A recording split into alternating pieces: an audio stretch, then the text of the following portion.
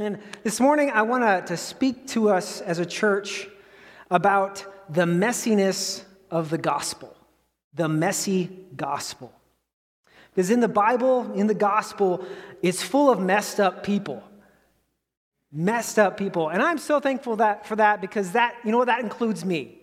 I'm a messed up person that God is tirelessly working to fix as long as I'm open to that working. Are you guys being worked on too? Okay, awesome. I'm not alone in this. But what a wonderful thing that is, that we get to be accepted through the blood and righteousness of Jesus. That one thought alone, like I just imagine when that is spoken in heaven, the angels just uproar. All the people just uproar with praise and worship. And I want that to be our heart as a church as well. How messy the gospel is and how wonderful that is. But picture for a moment how many people Jesus let into his life. Watch this. How many people that Jesus let into his life knowing that they would hurt and betray him. Knowing that they would hurt and betray him, and yet he still opened his life to them and offered forgiveness, he offered love, and he offered relationship. Forgiveness, love, and relationship. And this thought, honestly, I just had to dwell on it for a little while. How hard that is. How hard that is. Knowing people are going to hurt you and you still open up because you want to change their life. And just like all of you, I've had people in my life hurt me. Like I could ask for a raise of hands, but it would probably be every single person in this room has been hurt at one time or another. I've been hurt, and you've probably been hurt by friends, coworkers, family, church people, and some even on purpose. How does Jesus react to this and move forward? And beyond that, how am I supposed to react to this and move forward? It's very quiet in here. That was either really good or you guys need to take a sip of coffee. Either is fine. Feel free to amen this morning. Wave your hanky, whatever you need to do. I'm up for that. But are you ready to be challenged this morning? Okay, I always like to ask that because you agree to be challenged. And so if you're offended, then that's the Lord's fault and your own. It's not mine. Amen. Thank you over here. But how does Jesus offer forgiveness? And we're not looking at a theological standpoint of the blood and righteousness, how that affects us. That'll be another sermon, but how does he offer forgiveness to the people in his life, the person of Jesus? When he was walking here on earth, how did he offer forgiveness to people? I want to look at that, and then I want to look at how we offer forgiveness to people. For instance, looking at the disciples, Jesus' closest friends, all of them let him down. Do you ever feel like that sometimes? Like, I have not a friend in this world, God. But he knew that they would. He knew that they would. And that is amazing to me. Even thinking of the person Judas. The Lord knew one of the disciples was going to betray him to his death. He knew it. And he still opened up his life. And that is amazing to me. Jesus picked people not for who they were, but for who God saw them as. I'm going to say that again. He picked people not for who they were, but for who God saw them as. Even someone who hurts you, God will use in his greater plan for good to come out of it. Not that he caused it, but people have a free will, and God will use it for good, and then he will use it to testify in your own life of the goodness of God. The goodness of God in all your problems, in all your hurt, in all your pain, the goodness of God. You know, some years ago in my own life, just so you can relate a little bit more, I had befriended somebody, and it turned out that they purposely just tried to maliciously hurt me. Like, have you ever been there? It's, just viciously attack through messages and all kinds of things, attacking my character with lies, manipulation, hurt, gossip, slander, like the whole spiel. And while I did not like that whatsoever, God used it to teach me some invaluable lessons that I stand in today. And so while I would never choose to go through that again, and it probably will happen later on in life, as long as you live, you'll be hurt. Don't miss out on the lessons God wants to teach. And I had to move past that hurt and pain that God wanted to work in my life and through me. And it's not ignoring it, but it's dealing with it. We're not always good at that. Like, it's sometimes easier to ignore the pain, act like it's not there, and we never truly deal with it, and we don't let God actually work through it and teach us the things that we need to learn. You see, Jesus wasn't offended and hurt, watch this, because no one could define him but his Father. I'm going to say that again. No one could define him but his Father. So when those hurt and those pain come in, it does not matter. It sometimes hurts because I'm a fleshly person and I get my feelings hurt. But I have to remember who God has established me to be. And in that confidence and in that boldness, I am able to forgive. God defines you today as his child, his friend, someone whom he loves, whom he sees in the righteous blood of Jesus, someone who he has a special plan for and who is worth dying for. That is who you are. That is who you are. And it's from this place that you offer forgiveness. I'm a child of God. I want you to have forgiveness as well. And you move past all the untrue things, the hurt and the pain, and you give it to God. You just give it to God, and he will judge what is right. Let's look at a few scriptures that are hard, but true, and they're so good. In Mark 11:25, it says, "And when you stand praying," and that's a very general term. So when you stand praying, we stood praying this morning. When you stand praying, if you hold anything against anyone, and that's super general, anything against anyone, forgive them, so that your Father in heaven will forgive you your sins. And that is a hard truth. That's a hard truth. Ephesians 4:32, "Be kind to one another, tender-hearted, forgiving one another, even as God in Christ forgave you." This wasn't in my notes, but that word tender-hearted, I want you to just dwell on that for a moment. Because we can often put up a guard on our hearts that is so thick that we're no longer tender-hearted. We get a heart of just hardness.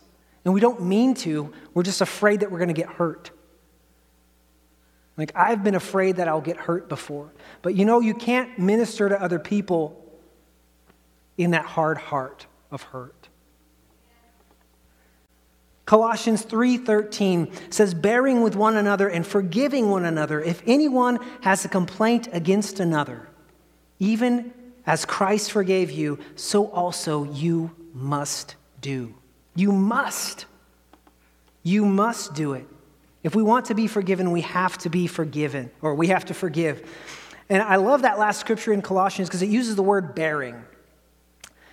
Bearing with one another, which means to support, to suffer with, to have patience with, to tolerate. And Lord, don't you know, some people you're just tolerating by the grace of God. But this is more.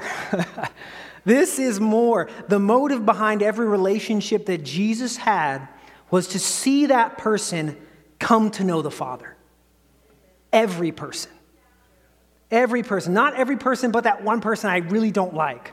Or that one person that doesn't like me. Every person. Every person come to know the Father.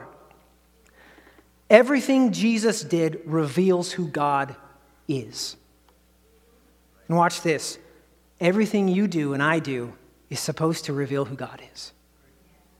Ooh, another hard truth. How I treat my family and my friends, people at work, even animals, because that's in the Bible in Proverbs, how I walk in frustration, in need, or in plenty, everything I do is going to reveal to someone who God is. Jesus treated people like he wanted them to go to heaven. He wanted it with every fiber in his being. Like he proved it on the cross. But he knew where they would go without God. And we're called to have that same heart of forgiveness. It doesn't matter who they are. Sometimes we can act like, I want that person to go to heaven, but I want them to have a small room on the other side of heaven that is very far away from me, and I will never actually see them in all of eternity. But that's not going to be heaven. Watch this. What a joy it will be that someone who called me an enemy, or you an enemy, will stand by my side rejoicing before Jesus. That is a testimony. Those people that hurt Jesus or hurt you or would hurt you, that would hurt Jesus, he still wanted them to go to heaven. And family, this is our mission, to see everyone possible with us before Jesus. We don't just tolerate people, but we lead them to the Lord by our actions, our words, and our character. All three of those have to be together. It can't be just words. It can't just be just actions. It can't be just, well, if you have a character, your actions and words should follow that. But it has to be all three. And I know this is hard, but you guys said you were ready. So I'm bringing up these things because I believe that God wants to do more with us, more with our church, and more than in our community than we have been doing before. And it begins with unity. And that's another tough word, unity. Because some people are hard to get along with. Like, I can be hard to get along with. You could ask my wife. Like, sometimes I'm very easygoing, but when I've decided something in my head, then I will probably die on that hill. That's not always a good thing. But it's time for Christians and churches to come together. That's the only way we're going to actually advance the kingdom of God. And at the heart of unity, we have to deal with the roots. To dig up anything that could be separating us as Christians with other people, with other Christians. We have to offer forgiveness because we want God to move. Do you want God to move? Yes. Right. Then you want to forgive people. You want to offer forgiveness and accept it. And in the Greek, it means to let go from oneself, from one's power, from one's own possession, to let go of the debt and the penalty, and we give it to God, and he will judge it. Proverbs 17:9 says, love prospers when a fault is forgiven. Love prospers when a fault is forgiven. The second thing with forgiveness is love. In the messy gospel, we have to forgive and we have to love people, even ones that we feel like don't deserve it. And I know that you know some people like that. And that's really what we're all looking for. We are all looking for love. We're all looking for acceptance, and we have to remember that. That is what everyone is looking for, and the only true answer is in Jesus. And Jesus uses you. He uses you and I. I think some of the biggest differences in my life that I have made in anyone's life is simply being there when no one else would. Visiting that friend that everyone seems to have abandoned because they made some really stupid mistakes. We all have those friends. And God wants to redeem them. I used to visit someone in a prison that it was hard to get through to them. I mean, it seemed like God was struggling getting through to them. But God gave me a dream of that person once when he was in his pain, when he was in his mistakes, and I just saw him preaching his testimony, just giving his testimony in front of people and lives being changed. And I knew that no matter what other people said, no matter where he was at that moment, God still has a plan for him. Still has a plan. Do not ever give up on the love of God. Do not ever give up on the love of God. I remember another young man that I used to write to. He was also in prison, but I knew him when he was younger. And I was talking to him, and he quoted me a short message that I had given years before. I mean, almost word for word, but it had just stuck with him because I had befriended him. I had showed him love. And in his time of need, he reached out for that same love and allowed God to start working in his life. The love of God, you never know when it's going to take hold in someone's life, even when you don't know it. That's why we have to show it at every chance we get. We often forget that God doesn't just work on Sundays. He doesn't just work on Sundays. Thank the Lord he doesn't just work on Sundays. How did Jesus approach this topic? How did he show love? The greatest example of this is, of course, his death on the cross, to lay down one's own life for his friend's sake. But I think another really good example is the woman caught in the act of adultery, fresh in her sin. And we love that story. But what about the woman next to you in church or at the supermarket or the guy across the street, the person that we need to treat like Christ treats? And I'm not talking about a sloppy grace that says everything is okay. I'm talking about helping pick someone up and loving on them. And loving them enough to tell them some hard truths and say, like Jesus did, now go and sin no more. Jesus wasn't afraid to love people where they were. How did he do this? Jesus saw people, situations, and things with his Father's eyes. He saw them with the eyes of the Lord. John 5:19-20 says, "Very truly I tell you, the Son can do nothing by himself. He can do only what he sees his Father doing, because whatever the Father does, the Son also does. For the Father loves the Son and shows him all he does. Yes, and he will show him even greater works than these, so that you will be amazed." We are called to see people, situations, with the eyes of the Lord. Only in the eyes of the Lord. Sometimes that's seeing, like Elijah, an army around you, surrounding the army that's in front of you. But most often, it is simply seeing the small need of a person and being the answer. Being the answer. James 1:27 says this, "Pure and undefiled religion before God and the Father is this, to visit orphans and widows in their trouble and keep oneself unspotted from the world." Luke 10:25-37 is the passage on the Good Samaritan. And Jesus in this passage is asked, "Who is my neighbor?" To Jesus, anyone he sees in need is his neighbor. But we have to be looking. We have to be looking. And sometimes that's hard because there's so much need going on around us. But do what you can.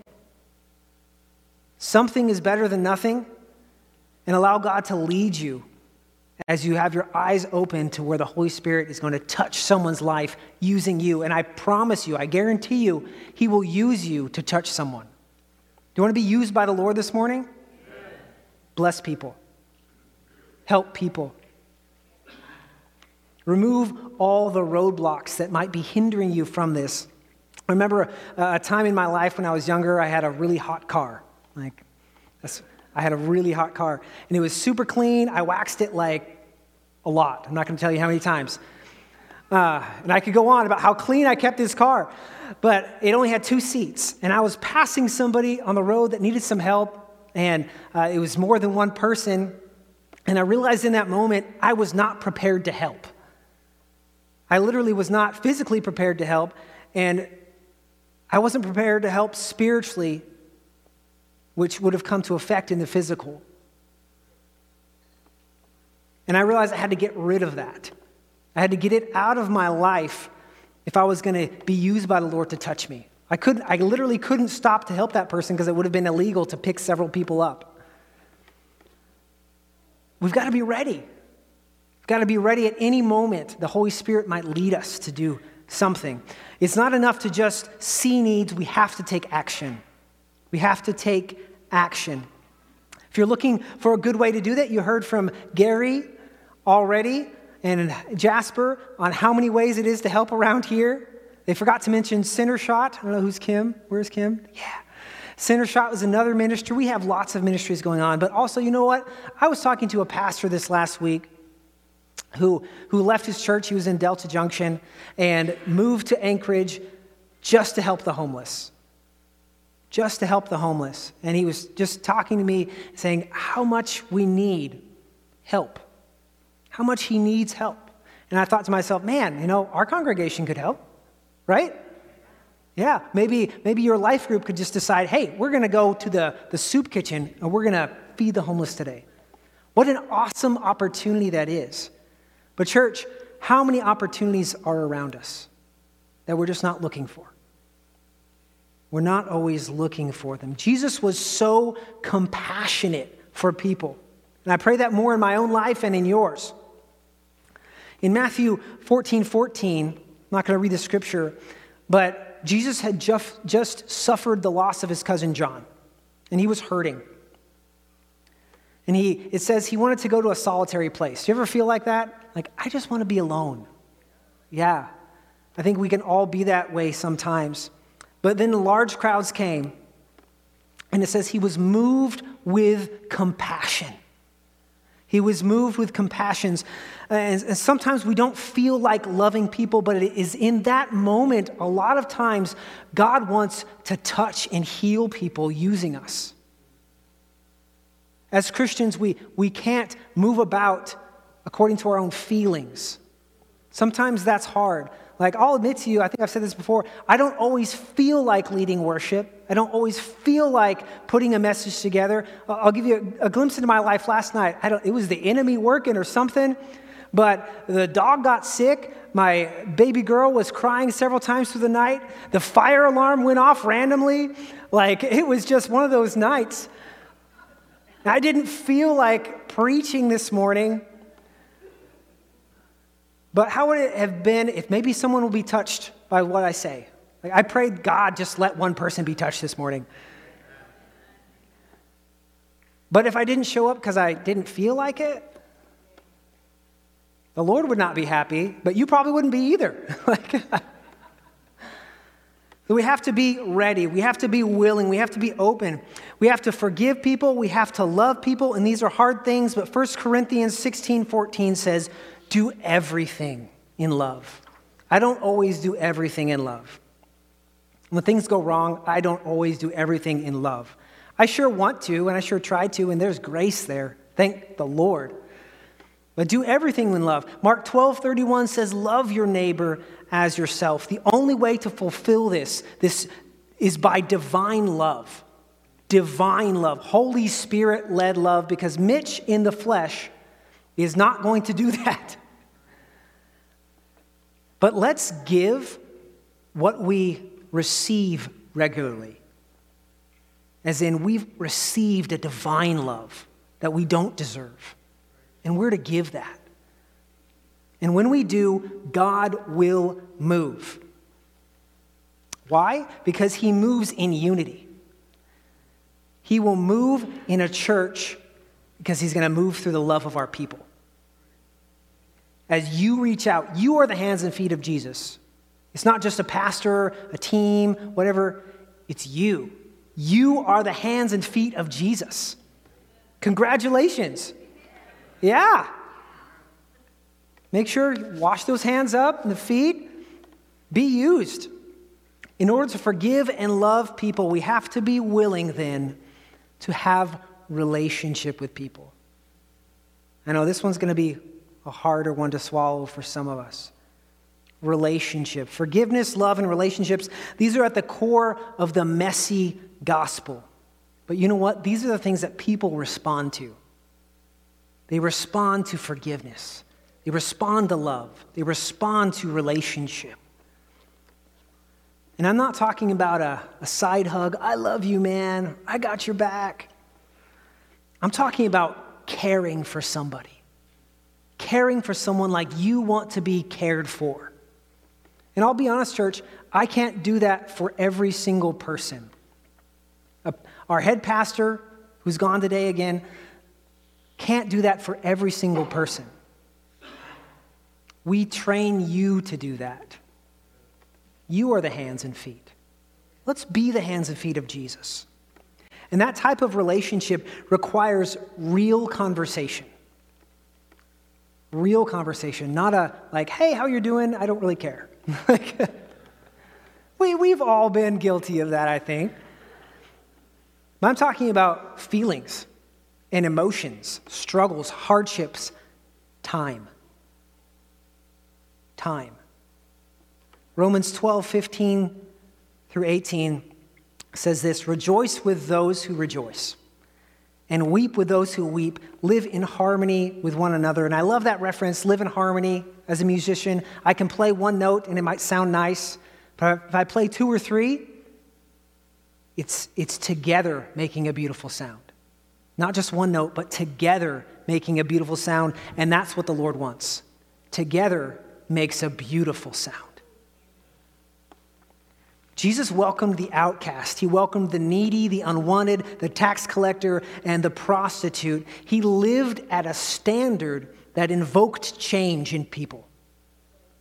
He lived at a standard that did that. And they saw in him something that they wanted. Is that seen in you? Is that seen in me? Something that someone else wants. Without relationship, they don't have a chance to see. And we fully believe as a staff, the next step that we're taking, we've already started going there, is life groups. We've been pushing it, it's not a great word, we've been encouraging it to everyone. And why? Because it forces relationships.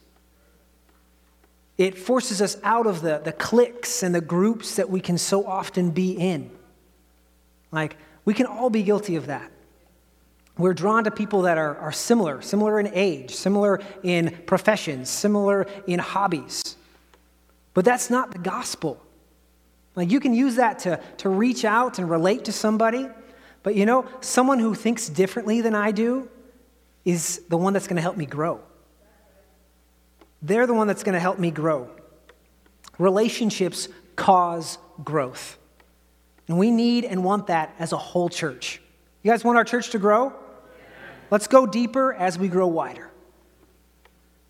Young people should be learning from older Christians. Older people should look for every opportunity, every chance to inspire the next generation. The church doesn't grow because its pastor or its worship team. It grows when a people come together and decide to take the gospel to the world and be lit on fire by God doing it. Ooh, that was a lot of amens. I'm going to take that as you agreed to do that. Amen? Yes. Yeah. But church, that's where we're headed. That is where we're headed. An on-fire church that is growing because its people are passionate about other people. Amen? Yes. And that's why we have to take care of the roots. The messy gospel. We have to forgive. We have to love. We have to be in relationship. And all of these things require time and sacrifice. Time and sacrifice. What is our priority? What is our priority? I was listening to a song the other day that basically said that, and I had to check myself. What is my priority? I make time for the things that I prioritize. So if I don't have time for the Lord, it's because I don't prioritize the Lord. If I don't have time for people, it's because I don't prioritize people. And watch this. The biggest investment Jesus had when he was on earth was people. The biggest thing that he invested in was people. And church, I want to be a good return on that investment. And I want to invest into others because that's what Jesus did. Our relationship with God should fuel the desire for relationship with other people because this is how the kingdom advances. It's a people thing. God uses people and he will use you. Amen. One of my favorite examples of this, of all three of these, forgiveness, love, and relationship, is the moment where Jesus reinstates Peter in John 21, 15 through 17. I'm going to read that scripture. John 21, 15 through 17. It says, "So when they had eaten breakfast, Jesus said to Simon Peter, 'Simon, son of Jonah, do you love me more than these?' And he said to him, 'Yes, Lord, you know that I love you.' And he said to him, 'Feed my lambs.' He said to him again a second time, 'Simon, son of Jonah, do you love me?' And he said to him, 'Yes, Lord, you know that I love you.' And he said to him, 'Tend my sheep.' And he said to him the third time, 'Simon, son of Jonah, do you love me?' And Peter was grieved. He was hurt because he said to him a third time, 'Do you love me?' And he said to him, 'Lord, you know all things. You know that I love you.' And Jesus said, 'Feed my sheep.'" We see in this passage the heart of the messy gospel. Peter had denied Jesus and left him alone in his greatest time of need. And once again, Jesus knew it was going to happen. But Jesus goes to the root of this. Jesus knows who he is, who Jesus is as the Son of God, and offers forgiveness. He is defined by his Father. He sees Peter, who Peter is meant to be, so he restores him with love. And Peter, even in his hurt by the truth, responds to the relationship that Jesus had with him.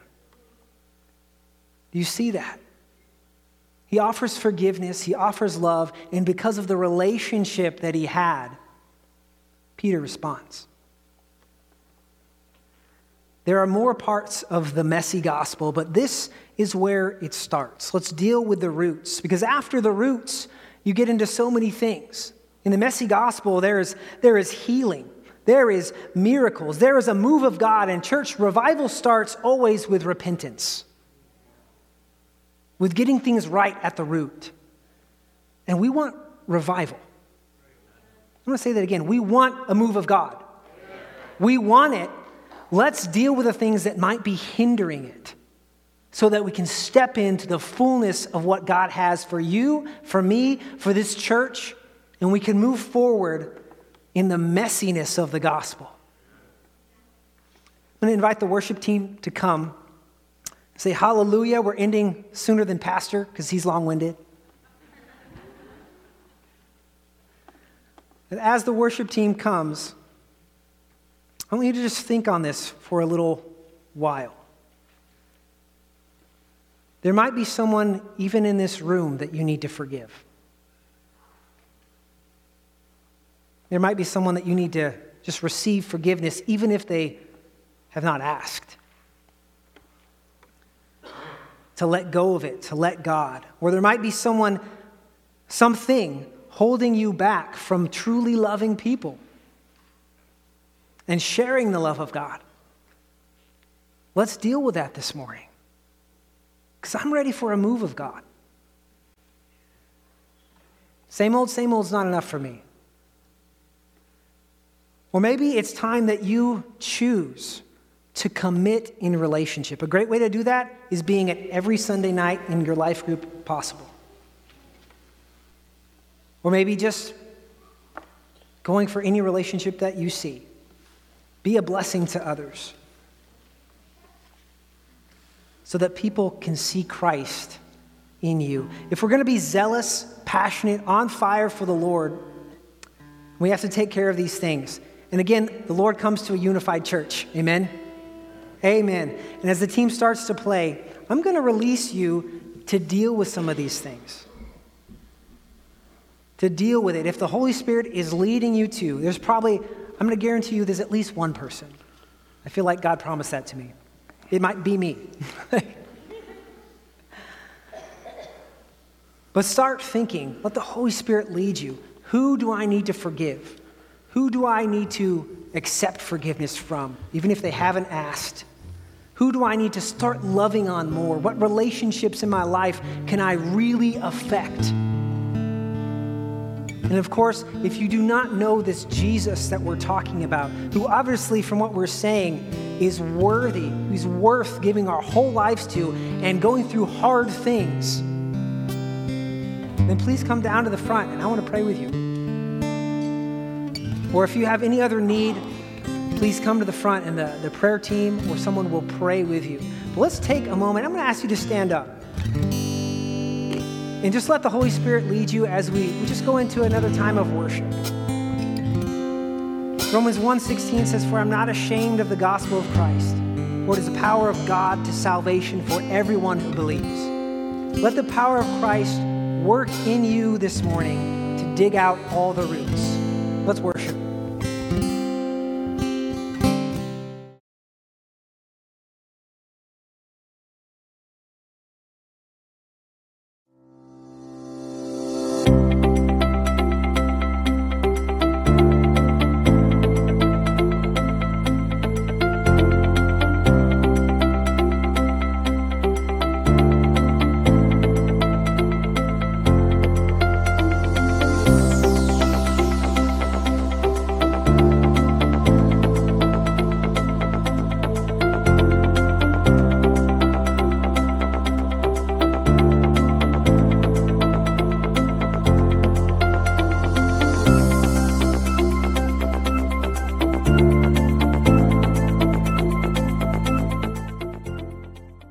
Thank you for joining us today. We look forward to connecting with you next time. And don't forget, you can support us by giving through the Church Center app or by going online at summitwc.com/give.